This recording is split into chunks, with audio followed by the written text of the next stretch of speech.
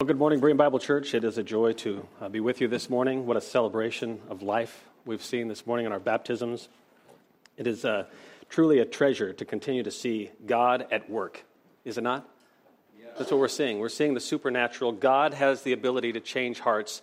The world says the supernatural doesn't happen. Everything's rationalistic, and we say, not so. God is a supernatural God, and he does supernatural works to save people. We saw that this morning. God also purposes upon men's hearts to be helpers, to be those who are leaders filled with conviction.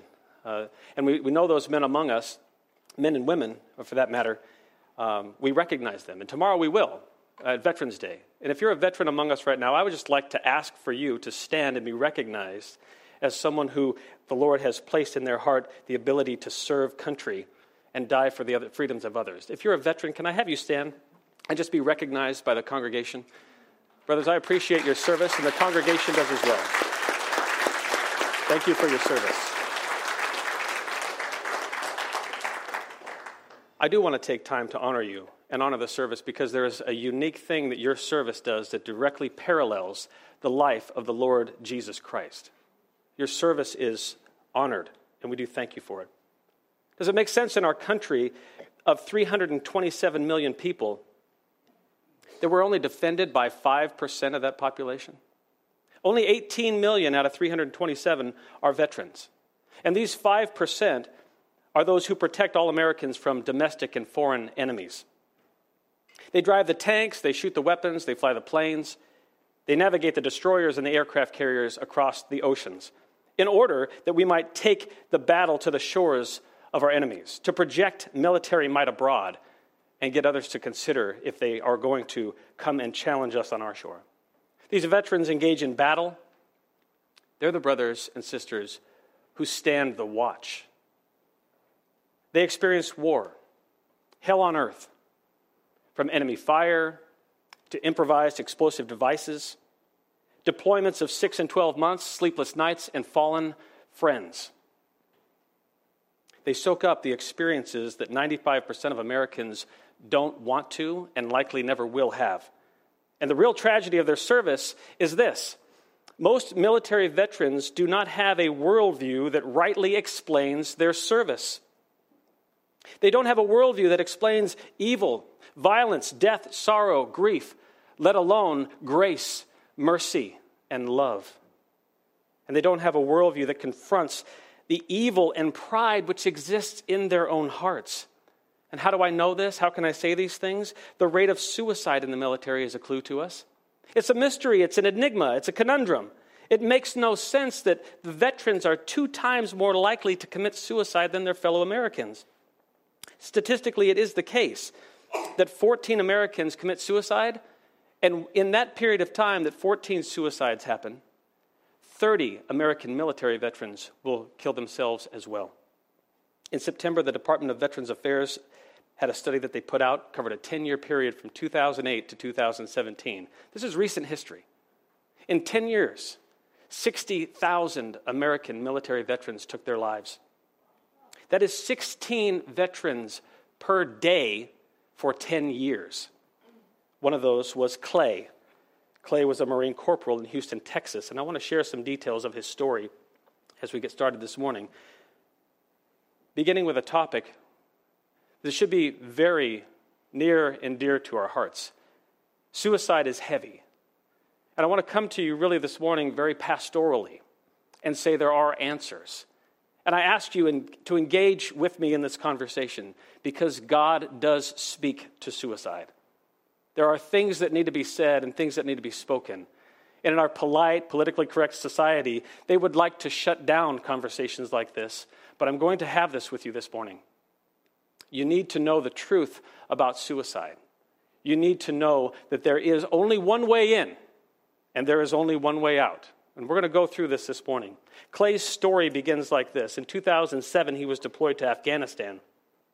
1 month into his tour, his bunkmate was killed in an IED explosion.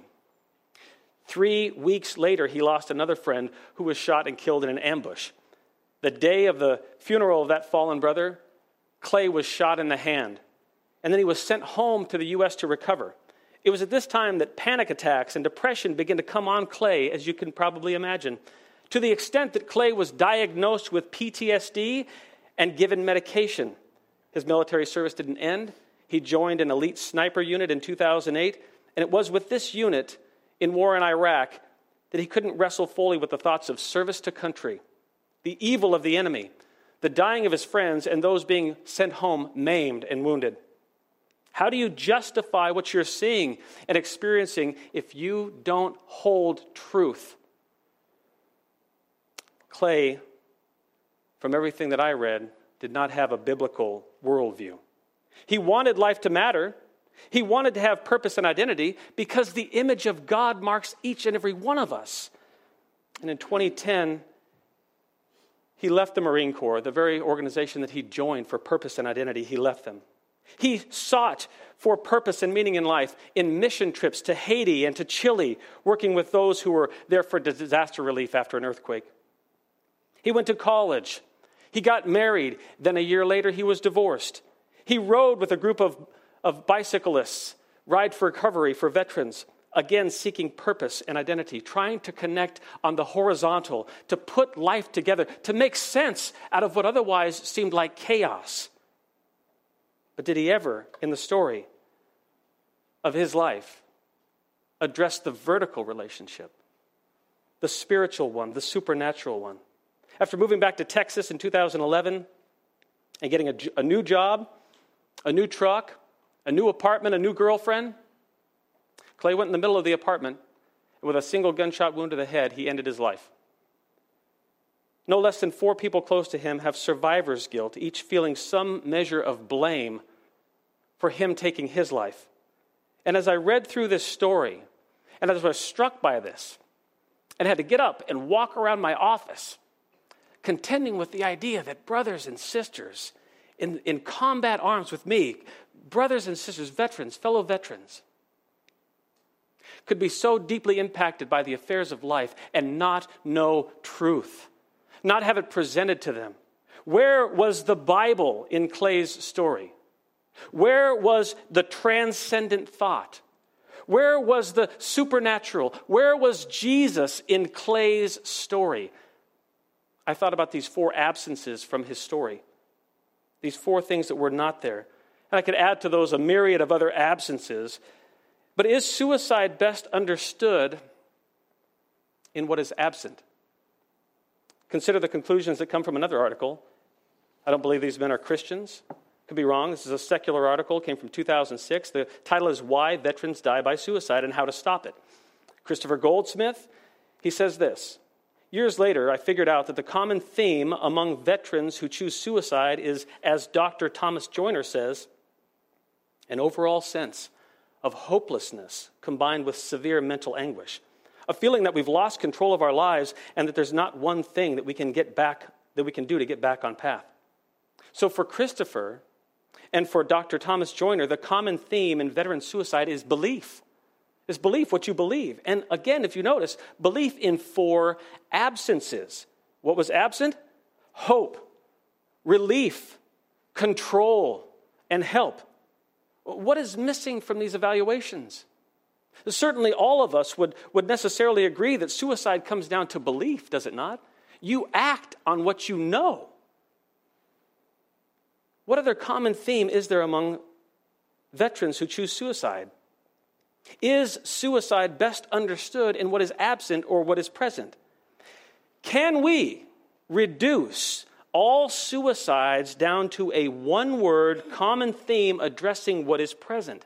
Now, I'm not trying to be overly reductionistic or simplistic with this, but the Bible does speak in very clear terms, does it not?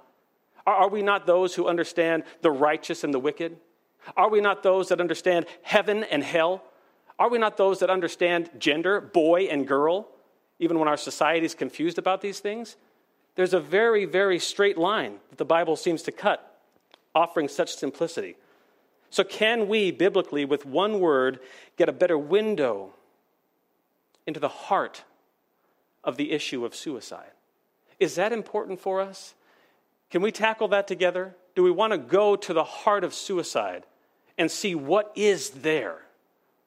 What is present not what is absent. That's what I want to do with you this morning. I believe we can. Do we want to get to the heart of suicide? We must. Certainly the Bible does give us a single word description of suicide. You know these words. Suicide is murder. Suicide is sin. Yes, these are correct. But there is a word beyond both of these that we need to chase down this morning so that we can be biblically informed about the heart of suicide. Here's where we're going this morning. I need to show you the one way into suicide and the only way out. This will serve as your outline for the morning. The one way into suicide and the only way out, so that you will be biblically informed about the path to and the prevention of suicide.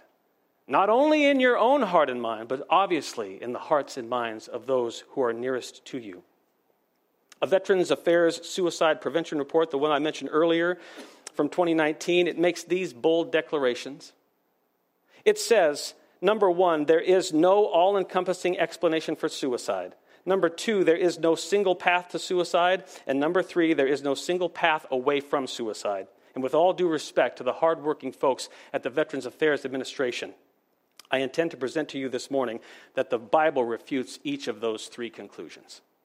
There is a single red thread that ties all suicide together.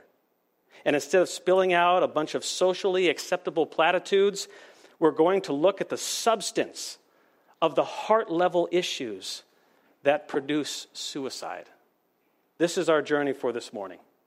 And what we're tackling, I understand full well, is an emotional monster. I know that. There are so many feelings and wounds wound and bound up all together. It is the most grand of all grand disasters. And yet I want to liken it to you this morning. I want to liken it, suicide, to a stovetop fire in the kitchen. A stovetop fire in the kitchen with the potential to burn the whole house down, and one that creates a great moment of personal intensity. Have you ever walked in on such a fire? I have. Not only a kitchen fire that actually had 4-foot flames coming off the stove, but I've also been in fires of suicidal thought.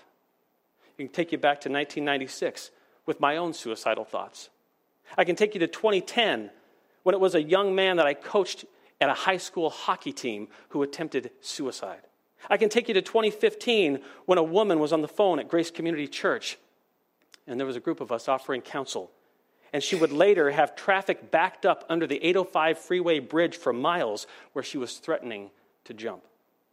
In each of these moments, there seemed to be a grand disaster. Flames so high that they melted the microwave. But there's one underlying cause that started each disaster. There's one heat source. The first stop to end the stovetop kitchen fire is to do what? To remove the source of heat. The heat source underneath suicide is idolatry. The heat source underneath suicide is idolatry. This is point number one in your notes. Idolatry is the one way into suicide. And to show this to you, I need you to turn in your Bibles to 2 Samuel 17. The Bible has about 7 instances of suicide in it. And I'm going to take you to 2 Samuel 17 and show you one of these instances. And we're going to walk through and talk about suicide being found as idolatry. We're going to look at idolatry being the way into suicide. Now, I know that in saying this, I owe you this explanation. I owe you pastorally time to digest and think about these things with me. I owe that to you. So walk through this with me graciously. Work with me. I'll work with you. We'll walk through this. We'll eat this together. This is a big steak that we've got to eat. We have to think on these things and consider these things. They have very much weight in our lives.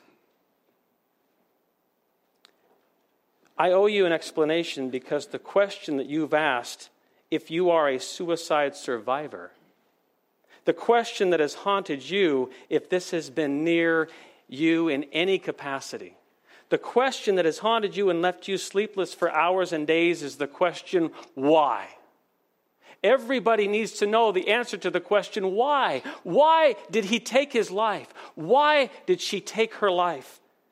And how dare I come in so quickly and drop this one-word explanation of suicide?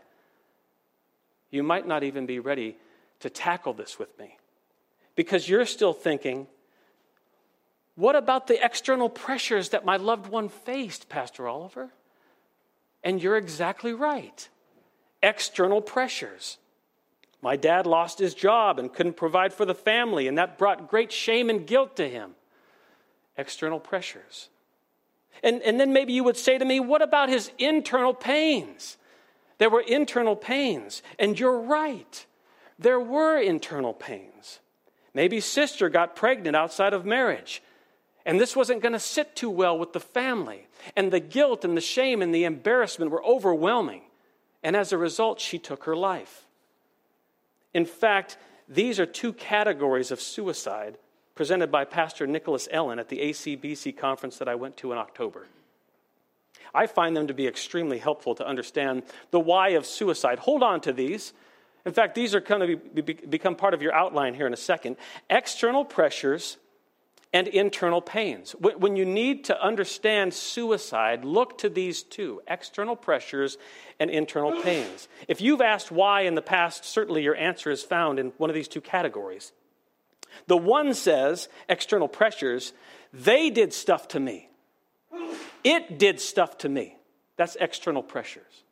Internal pain says, I did stuff to me. Let's look at these, because I need to show you that they both reduce down to idolatry. They are two rivers that feed the ocean of idolatry. Or as Hall of Fame catcher Yogi Berra once said to a friend getting directions to his house, when you get to the fork in the road, take it. And so we need to take it. We're going to take the left side, I guess you could say now. Let's take the left fork in the road that we're at right now and look at the external pressures that bear down on our life that indicate idolatry. Let's turn to the left and see how external pressures expose idolatry. This might be 1A in your notes. How external pressures expose idolatry. You're in 2 Samuel 7. And I want to explain real quick external pressures. Just talk about this with me for a second. What are external pressures? 2 Samuel 17 is where you're going. Did I mess that up earlier? Where did I send you? I didn't say 17 Samuels 2, did I? Okay. External pressures. The events of life. What events of life are external pressures? Losing a job. Losing a girlfriend. A flat tire. An economic and financial collapse. A hurricane. All of these are external pressures. Where do they come from? We'll talk about that. Here's what you need to know for 2 Samuel 17. 2 Samuel 17. Here's what you need to know. We're talking about an event that happened 3,000 years ago. King David's kingdom is in a free fall. That's an external pressure. His son Absalom is trying to steal the throne from David. In fact, David's greatest counselor, Ahithophel, has sided with Absalom. But wise King David has left Absalom with another counselor whose name is Hushai. And Hushai is a double agent working for King David. We join the story as Ahithophel is giving a second round of advice to Absalom on how to beat his dad and take his throne. Consider the life of Ahithophel, the counselor, with me as we read the text. And I want you to think about these questions when it comes to Ahithophel's life. Who does Ahithophel trust most? Who is Ahithophel's counselor? What gives Ahithophel joy? Read with me from 2 Samuel 17, verse 1. The text says, furthermore, Ahithophel said to Absalom, please let me choose 12,000 men that I may arise and pursue David tonight. I will come upon him while he is weary and exhausted and terrify him, so that all the people who are with him will flee. And then I will strike down the king alone, and I will bring back all the people to you. The return of everyone depends on the man you seek. Then all the people will be at peace. And so the plan pleased Absalom and all the elders of Israel. And then Absalom said, now call Hushai the Archite also, and let us hear from him what he has to say. And when Hushai came to Absalom, Absalom said to him, Ahithophel has spoken thus. Shall we carry out his plan? If not, you speak. So Hushai said to Absalom, this time the advice that Ahithophel has given is not good. What three character lessons do we learn about Ahithophel from the text? Well, let's take a look at Ahithophel and his character. Number one, you need to see that Ahithophel is wise. Ahithophel is wise. This is a great military plan. The text is even going to tell us this. The use of the element of surprise, the speed at which they're going to do this, the numbers, the timing of day, the wariness of the opponent. This is wise. This is wisdom. Ahithophel is a smart guy. And the thing is, Ahithophel knows that he's a smart guy. What do we learn second? We learn also that he is ruthless and he is godless. He's ruthless and godless. Ahithophel has no problem at all taking the life of the Lord's anointed. This screams of Ahithophel's godlessness.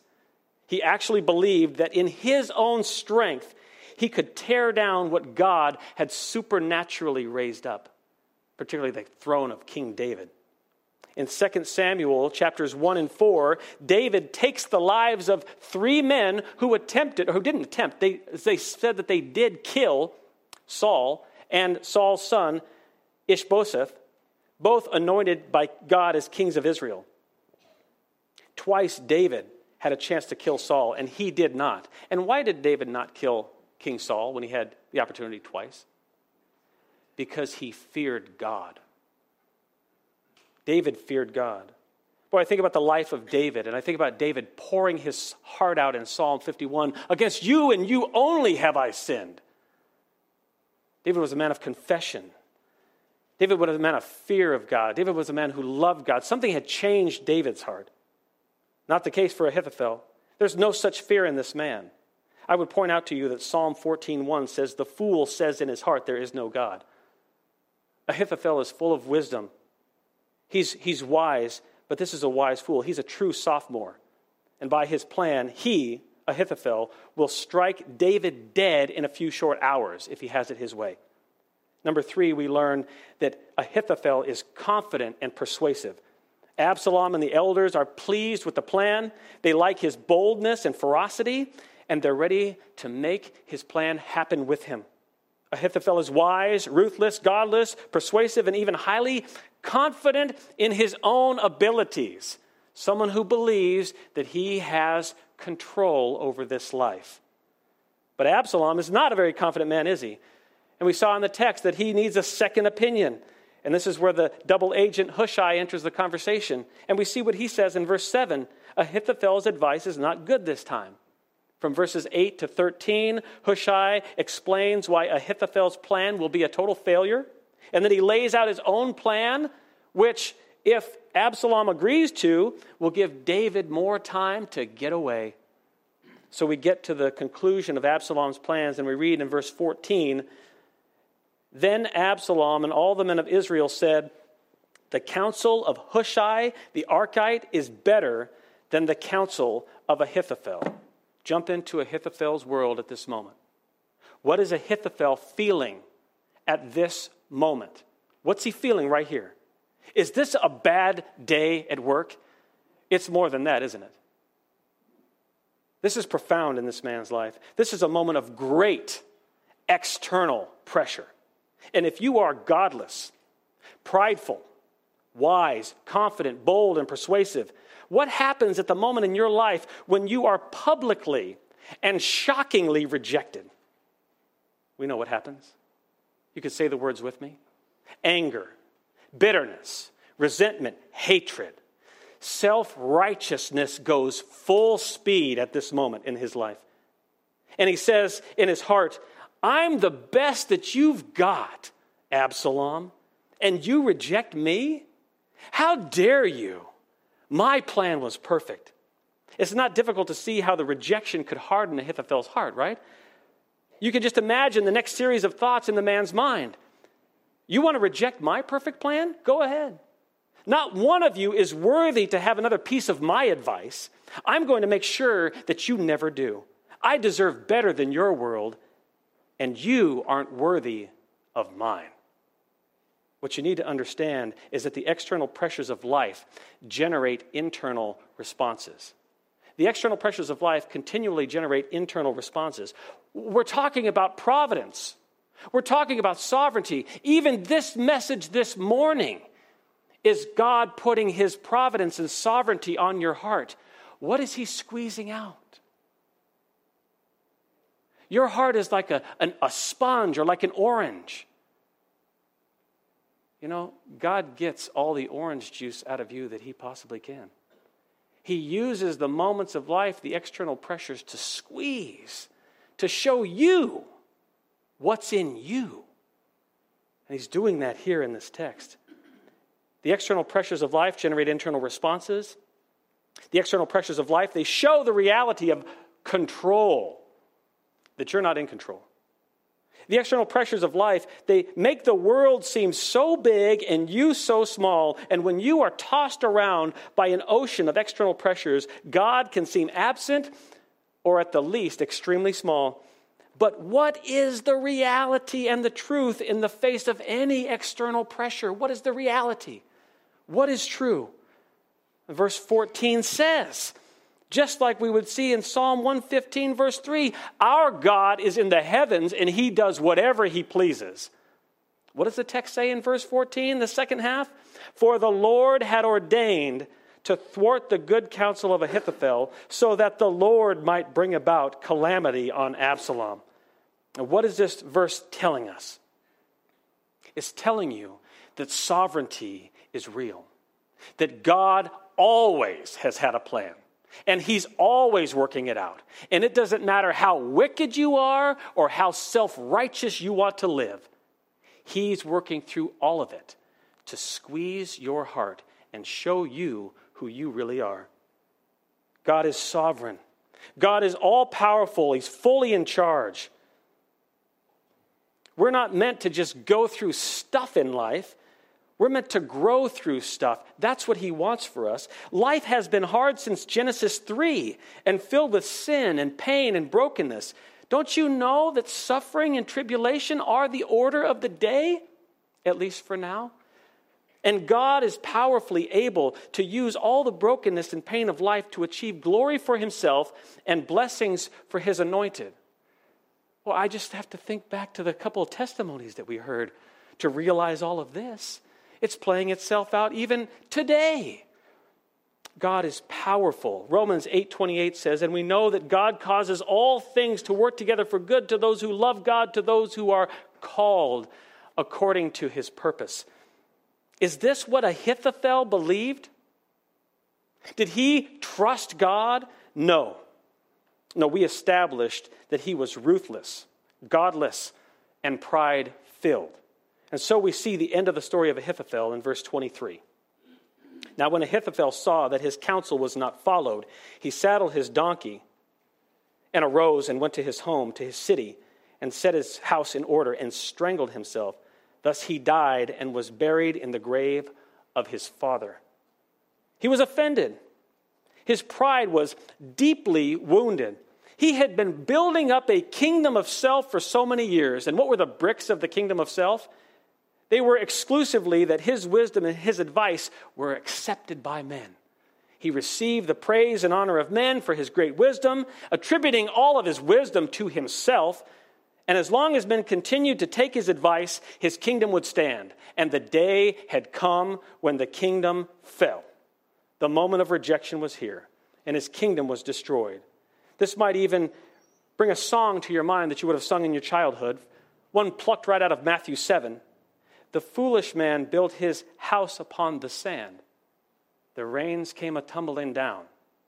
The floods came up, and the house on the sand went splat. Who did Ahithophel love? Who did Ahithophel trust? Who did Ahithophel respect, honor, and obey? The answer? Himself. Ahithophel worshipped himself. He loved his ways, his words, and his wisdom. What do you call the worship of anything other than worship of God? idolatry. Here's what you can't miss. Don't miss this. You can't miss this. God's great external pressure exposed Ahithophel's idolatry. He did not kill himself because he was depressed. He killed himself because of the great love that he had for himself. Do you see that? It's not because he was depressed.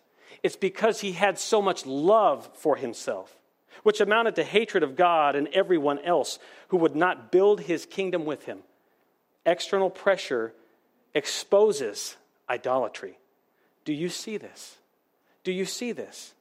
In what you are going through, is God good to you? In what you are dealing with in your life, is God all you need? Is Jesus' sacrifice enough to know that you have a clear conscience? Your sins are paid. You have an eternal reward to know the Savior, to look vertically and understand the power of God to save men. Is that what you hold on to in your trials? I would hope that you look vertically and don't trust in yourself.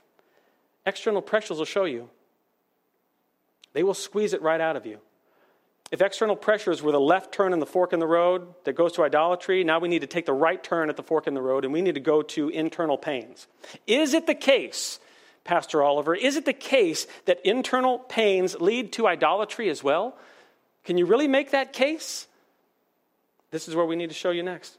Turning your Bibles to Matthew chapter 27. Matthew 27, where we'll look to see internal pains expose idolatry. Internal pains expose idolatry. And as you're turning there, what are we talking about when we're talking about internal pains? I want you to consider internal pains with me because you've experienced them, I know. I've experienced them, and certainly folks that run towards suicide are and have experienced these internal pains. Number one, guilt. Guilt, a guilty conscience. Maybe even survivor's guilt. Why him and not me? Didn't we see this with Clay? He'd lost a friend in war, and yet he was only shot in the hand. Why me? Why not I die in war? What else makes your soul noisy? What else makes for the spinning out of control for your internal emotions? How about shame? How about shame? Could be the poor performance on a test. It could be your poor attitude that you demonstrated at work. It could be because of your past. Maybe your past is loaded with shame. Maybe you've done some bad stuff. What about shame for your line of work? Perhaps Clay had this shame as well, being part of war. Guilt and shame make for a noisy soul, and you can add to those, guilt and shame, you can add to that embarrassment. These things create internal pain. This is what it looks like. And what do internal pains lead people to do? Well, we all know this. It leads people to find a release. What are releases that people use for internal pains? Oh, now come on. You know the list, don't you? What do people do with internal pain to get relief? Drugs, alcohol. Some choose to get involved with cutting themselves.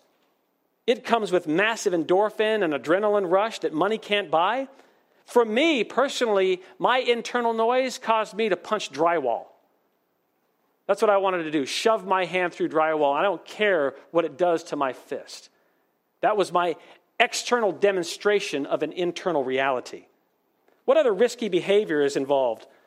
Maybe someone takes up skydiving, which isn't necessarily in itself a bad thing. Or they go with binge eating or anorexia, or maybe the most prolific of all risky behaviors, sexual promiscuity. You will see also in these folks that are bearing internal pain, people that cause themselves to give away very personal possessions. And often this group will make bold declarations. They'll use their mouth to make bold declarations. That's a big part of the story where we're going. But the ones nearest us, they'll say the words. They'll say the words. I want to kill myself. They'll say the words. Boy, I hope when you hear those words that you grab hold of that and you don't let that moment go. I hope that today I'm giving you the resources to handle the day when someone says to you, I want to kill myself. These and this has the answers to that. Don't run away from that. Hold on to that moment and speak truth to that moment. Pay attention when you hear those words, because great amounts of internal pain drive those words to come off of the tongue. Out of the abundance of the heart, particularly when it's squeezed, the mouth speaks. So let's look at internal pain. Who in the Bible has internal pain which exposed idolatry? By now you see his name there in the text, Matthew 27. His name is Judas Iscariot, the betrayer of Jesus. Judas was a self-serving thief who stole money from the money box. In John 13:2, Satan puts betrayal of Jesus into Judas's heart. He liked that idea. He didn't fight that idea. Rather, he entertained it fully. And then we see in John 13:27 that Satan entered Judas. This is late on Thursday night, early on Friday morning of Passover, AD 33, 2,000 years ago.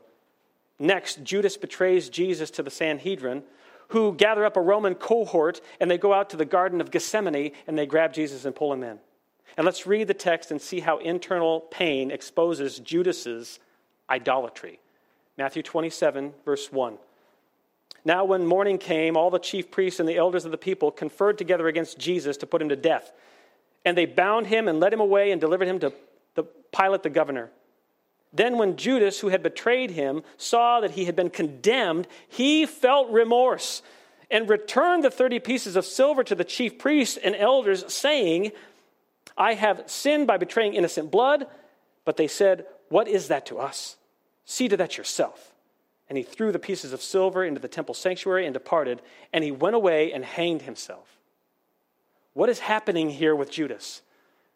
This is internal pain. All the signs are there. All the conditions are met. He has a guilty conscience. He has shame, and he has a noisy soul. Let's look at these. First, we see guilt in Judas's regret. He regretted that Jesus was condemned to die. What kind of regret is this, though? This is the kind of regret of a 4-year-old who doesn't want the 3 spanking consequence coming because of the disobedience and lying which led to your little brother's new haircut. That's the kind of grief and regret we're seeing here. It's regret of consequences. It's certainly not the regret that leads to repentance and forgiveness. Make no mistake about it, Judas was not repentant.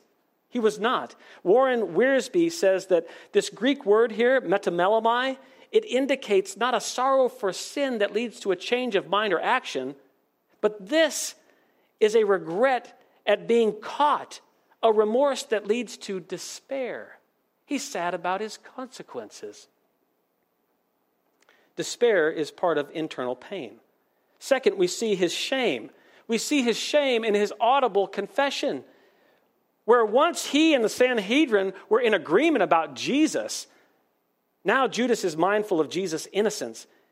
Judas is himself a double-minded man. He's extremely conflicted in his heart and in his mind, so much so that he takes to the Sanhedrin a confession of sin. This is foolish. What is this going to do? On Judas's testimony, are they going to release Jesus now because Judas said that he was innocent? No, not at all. Judas's mind is loaded with the absurd. In his shame, his mouth is able to produce these words, which are themselves the height of vanity. And then third, we see a completely noisy soul. How does Judas choose to release some of the internal pain? What is the physical action? Throwing this ever-present reminder of regret, these 30 pieces of silver in his pocket, throwing these into the temple sanctuary. Judas's internal pain had its final outworking in his suicide. Unable to reconcile or to find relief for a noisy soul and guilt and shame, Judas hanged himself. Who told Judas to hang himself? Who gave Judas the last advice that he took? Whose voice did Judas truly believe? Who did he believe and honor and obey? The answer is his own. And what do you call someone who believes and obeys their own voice rather than God? You call that person an idolater. You're in your Bibles at Matthew 17. Would you just turn back to Matthew 11? Here is what you can't miss. Here is what you can't miss. Judas's internal pain exposed the true source of his faith. He didn't kill himself out of grief over Jesus. Judas killed himself out of love for himself. I hope you understand what I'm saying. Judas did not kill himself out of grief over Jesus. Judas killed himself out of love for himself. He convinced himself that the most loving thing to do for himself in this time of a noisy soul and shame and guilt was to cease living. That's what he told himself. He liked the voices in his own mind. He didn't seek for outside counsel. He didn't want to turn to the Word of God. He was walking with God for 3 years. He did not want to listen to God. He loved himself, and he took action on his own advice. He'd followed Jesus for 3 years, and at the end of his life, Judas proved that he did not trust Jesus Christ as Lord and Savior. Judas trusted himself, and he only wanted to please himself, which is why he was the thief of the money box. He had heard the message. He was in close proximity to Jesus as you are to me now, and listened to the words of the Savior that Judas dismissed. Listen to the words of Matthew 11, verse 28. Jesus speaking says this, "Come to me, all who are weary and heavy laden, and I will give you rest. Take my yoke upon you and learn from me, for I am gentle and humble in heart, and you will find rest for your souls. For my yoke is easy, and my burden is light." These words alone are the words that heal a noisy soul. These words alone are the words of life. Did these words just quiet your noisy soul for a moment? Can I just speak to the one person in the room for a second who might have entertained suicidal thoughts this past week? Friend, if this is you, these words of Jesus are so timely and so gloriously true. God has been so gracious to you to navigate you here today. You've just heard Jesus offer. Jesus just said to you, He will give you rest. Rest is what your weary soul wants more than anything. You have been hiding behind a wall of idolatry, the wall of idolatry that you built. And behind your wall, you've engaged in all kinds of sinful activities while God made you to worship Him and praise Him alone. You have found an endless number of ways to worship yourself, only adding guilt and shame to an already noisy soul. You've pretended for a long time that God doesn't exist, that God doesn't care and can't see in. You love listening to yourself, but these words just offered rest to your soul, and you know it. You know it. He brought you to this church for this message. 30 years ago today, the Berlin Wall was torn down in Germany, largely in response to President Ronald Reagan famously and publicly confronting Mikhail Gorbachev when he said, "If you seek peace, Mr. Gorbachev, tear down this wall." Friend, this message is God publicly confronting you and telling you, if you seek peace and rest, tear down your wall of idolatry. God is calling for you to come running to the freedom found only in His Son, Jesus Christ. These words in Matthew 11 are proof of the love, purpose, and rest that you will find only through Jesus Christ, who is the Son of God. And this brings us to our final point this morning, number 2 in your notes. I know that you already knew the answer. You knew that this is where we were going. Jesus Christ is the only way out of suicide. Jesus Christ is the only way out of suicide. To be sure, Jesus Christ and Him crucified to pay for sins is the only message with the power to heal your guilt, sin, and shame. Only when a human heart looks at Christ, beholds His grace, mercy, and power, and the truthfulness of His message, that He is God, and that He did die an effective death to pay for the sin of those who would follow Him. Only at this point are you able even to begin to fight off suicide. Because in all honesty, Clay and any others who have taken their lives or thought to take their lives have been closer to truth than the countless billions of prideful, idolatrous sinners who foolishly think that they are in control and doing well, and they walk among you every day. Think about it. Those who commit suicide have concluded this. Those who commit suicide have concluded, this life is awful. This place is horrible. I can't stand this place. I can't stand what is happening inside of me. These thoughts deserve empathy and sympathy. They are right conclusions to what's going on that too often get followed with wrong solutions. As Pastor Nicholas Ellen says, people who commit suicide have human observation, but no biblical interpretation. And far too often they run to a psychologist who can't talk about God, sin, salvation, and they get a label for their behavior and a prescription for medication. Can we all agree that Christ alone is the answer? Someone will say to me, but Pastor Oliver, Christians end their lives in suicide too. And you're right. But how does that fact change anything that I've said? When a Christian commits suicide, it only further proves the depth of sin that still lives in each one of us. Is it possible for any of us to be a Christian today and to worship an idol today? I'm seeing the head nods. Yeah, because many of you have already been on your phone for 2 hours and it's not even lunchtime.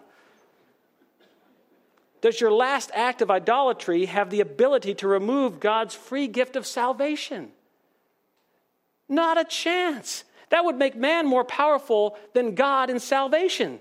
Besides the fact that if Christ can't pay for the last sin that a Christian commits, how can it be said that his blood given for you paid for the first sin that you committed or any sin in between? Christ paid for all the sins of those whom God has chosen. It is for this reason that God's elect continually draw near to God. Paul says, let the word of Christ dwell richly within you. We must continually receive the truth of God's word and treasure it in our hearts and minds. When we do this, we are gaining a biblical worldview, which allows us to contend with all the pains and suffering and noise of life, of a noisy soul, of a guilty conscience. And more importantly, it helps us fight our own idolatry. I've said other people are idol worshipers and idolaters. Can I just tell you, I'm one as well? Do you have a biblical worldview? Do you know the purpose of your life? Let me give you both. You exist to glorify God. God made you in his image and after his likeness. And yet you are a rebel bound in idolatry. And while you were yet his enemy, God sent Jesus Christ, his son, to pay the price to remove the stain of sin that you could never remove yourself. And he gave this free gift of grace to all those who would simply believe. Without this worldview, it's impossible to please God. And without this worldview, suicide becomes a powerful option for a noisy soul. The only way out from a path to suicide is more thoughts of Jesus, less thoughts of self, more doubt of self, more exaltation of God, and a worldview that matches God's plan. Finally, the only way out of suicide, oddly enough, is dying, is to die a death. You saw this morning in the baptisms behind me. You watched two symbolic and metaphorical deaths this morning. People willing to die, choosing to die. Did you know that? And that there's so many tears and great joy in what we witnessed this morning. Because both Jake and Anna testified that they have died. When they went under the water, they died to themselves to show their old, wicked, sinful self had died with Christ. And they were raised again to newness of life, this time in victory in Christ. They have hope. The supernatural has come. God tore down the idolatry in their heart, made them his children, filled their hearts with peace and joy and rest, and will sustain them. You will sustain you all the way through the whole course of your life till you die, and it's joyful. And you go to be with God in heaven forever. How's that? That's what he's prepared for you. These are beautiful and wonderful and glorious treasures. And you join with Paul and with me and every other believer when he says in Galatians 2:20, I have been crucified with Christ. It is no longer I who live, but Christ lives in me. And the life that I now live in the flesh, I live by faith in the Son of God who loves me and gave himself for me. Idolatry is so evil and deceptive. It is self-worship, and it is the heat source of all suicides. I showed it to you with Ahithophel, who took his life because of his dignity, not because of depression. We saw it with Judas, who took his life for his own comfort's sake, not for guilt. They both owned kingdoms of self-focus and self-glory, which ended with a desire to honor and serve self one last time. This makes me think about the honor that we gave to our veterans at the beginning of the service. Honor due because of a willingness to die for a friend. Honor given for showing love to others, not love to self. Which is why veteran suicide is such a mystery for our culture. Jesus said this, John 15:13. Greater love has no one than this, that he lay down his life for his friends. You are my friends if you do what I command you. It's a good place for us to stop this morning. Are you Jesus' friend? Do you know his commands? Do you do his commands? This is the biggest safety net that you could possibly imagine to keep you from suicide. Otherwise, this world is so wicked. But God has done such a powerful thing through Christ and through salvation. And he is the only source of hope and the only way out. I hope this has been helpful for you. Would you pray with me? Father in heaven, we delight in your word. We treasure it.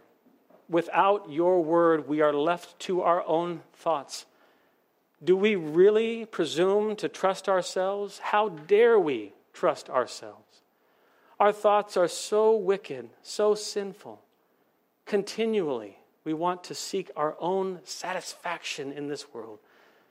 And yet you have done marvelous, glorious works. Oh Lord, you have done marvelous and glorious works in saving us, in paying a price that we can't pay for a clear conscience, a guilt-free and shame-free existence, and glory with you forever.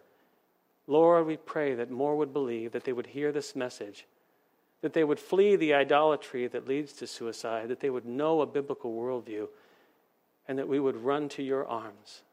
Indeed, you're a Savior who has a light burden for us to carry. We pray these things in your Son's name. Amen.